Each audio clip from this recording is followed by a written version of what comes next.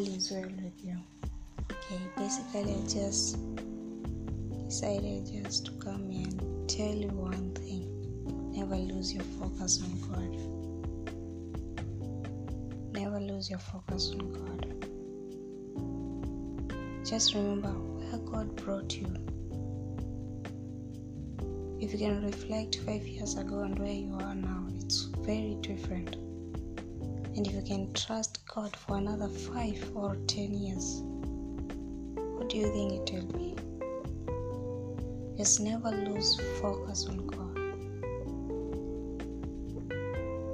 He is your God. He is your Father. He is your everything. He will never leave you nor forsake you.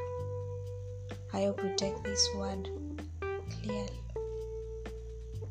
and I hope you remain well where you are, and God bless you.